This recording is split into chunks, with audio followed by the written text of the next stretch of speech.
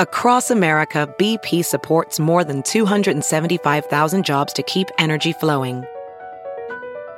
Jobs like building grid-scale solar energy in Ohio and producing gas with fewer operational emissions in Texas. It's and, not or. See what doing both means for energy nationwide at bp.com/investing in America. Justin Ray currently faces found a body. I'm not going to stop talking because I have rights too. The case grabbed international headlines. A woman's dismembered body found in leaking plastic tubs at a Lenexa storage facility. The same unit where police say her husband, toddler, and newborn slept for several nights. Justin Ray doesn't deny dismembering his wife, Jessica. From the beginning, investigators say Justin Ray told two stories about his wife's death.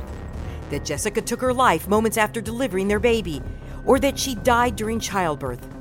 Prosecutors say no matter what happened inside the hotel room, Jessica didn't make it out alive, and she didn't make it out in one piece.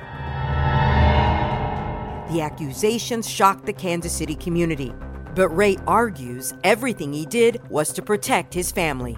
I have my children out there that their mother just killed herself, and you guys have kidnapped my children, our children, from their father at that time. Ray's insistent that his rights were violated during his arrest and also during his time in jail. I'm not going to stop talking because I have rights too. And he hasn't stopped talking. His words just haven't been as public lately.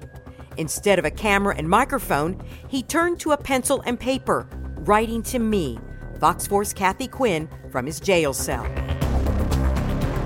This is Fox 4 Crime Files, the Justin Ray letters. Justin Ray spent his time leading up to trial, as well as two letters he mailed me, disputing the charges against him.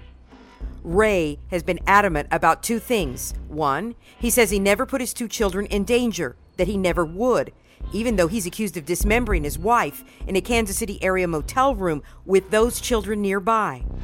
And two, he says he never abandoned the corpse of his wife. In those two letters he wrote to me, Ray claims Jessica died as she gave birth in that motel room. Ray doesn't even deny dismembering her remains. He says he had to do it. That was his only option. In the letters, as well as during our jailhouse conversation, Ray said he had to dismember his wife so he could take her with him. He says he planned to take her remains to Arizona to be buried. Ray said that that's what he was doing when police arrested him at the Lenexa storage unit with his two children. But in his third letter to me, he wanted to address a different topic. This time, he wanted to try to clear his name as a murderer. Remember, Ray insists that his wife either died during childbirth or took her life right after she delivered their baby. He's not charged with murder in either Kansas or Missouri. But he is a suspect in the disappearance of a California man. According to court documents published in a Southern California newspaper, police believe Ray is responsible for the disappearance of Sean Farrell. Farrell disappeared in May of 2016 and now is presumed dead. During the investigation into Farrell's disappearance, court documents show that two witnesses told police that Ray was driving Farrell's car in August of 2016 when he was involved in a crash in Los Angeles. Investigators say they found traces of blood in the trunk of that car. It wasn't until months later that they determined the blood belonged to Farrell.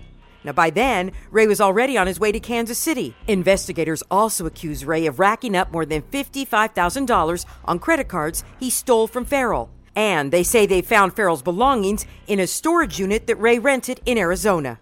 In his third letter to me, Ray tried to clear his name to share what he describes as his side of the story. He writes, I, Justin Todd Ray, again, just want to state that I am not a murderer. Sean Ty Farrell was not murdered. Sean Ty Farrell passed away at the Nevada State Home and had a natural death and passed away in his sleep on July 31st, 2016 at 9:49 a.m. Ray told me, sure, he knew Farrell. He even told me why witnesses claim he was driving Farrell's car, because he was.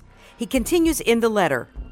I have a traffic warrant out of Nevada State, Henderson and Las Vegas, for a no-show. Nevada State Police pulled me over 3 times while driving Sean Ty Farrell's Mazda 3 2009 junk car. I contacted Sean Ty Farrell by phone, and each time I was pulled over and handed the phone to the police each time, and the police talked to Sean Ty Farrell to get approval to release his Mazda 3 to my secretary, and to make sure Sean Ty Farrell and I had his vehicle and the location of Sean Ty Farrell.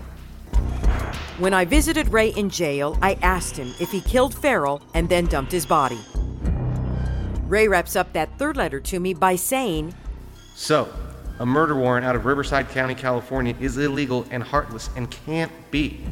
Last two states Sean Ty Farrell was known to be located and alive was Ash Fork, Arizona, and Henderson, Nevada, and Las Vegas, Nevada. Sean Ty Farrell was not murdered. Prosecutors are still working on the case against Ray in connection with Farrell's disappearance. Ray's also had other legal trouble in the past. He's been arrested a number of times in Arizona for theft, driving without a valid license, and other crimes. According to that Southern California newspaper, he pleaded guilty in 5 of those cases. He never served time for any of those crimes.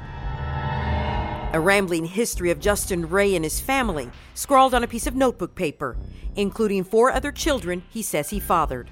Ray's explanation in our 4th episode of Fox 4 Crime Files, The Justin Ray Letters. To listen to other episodes of Fox 4 Crime Files, The Justin Ray Letters, search for them on iTunes, Google Play, and Stitcher, as well as fox4kc.com.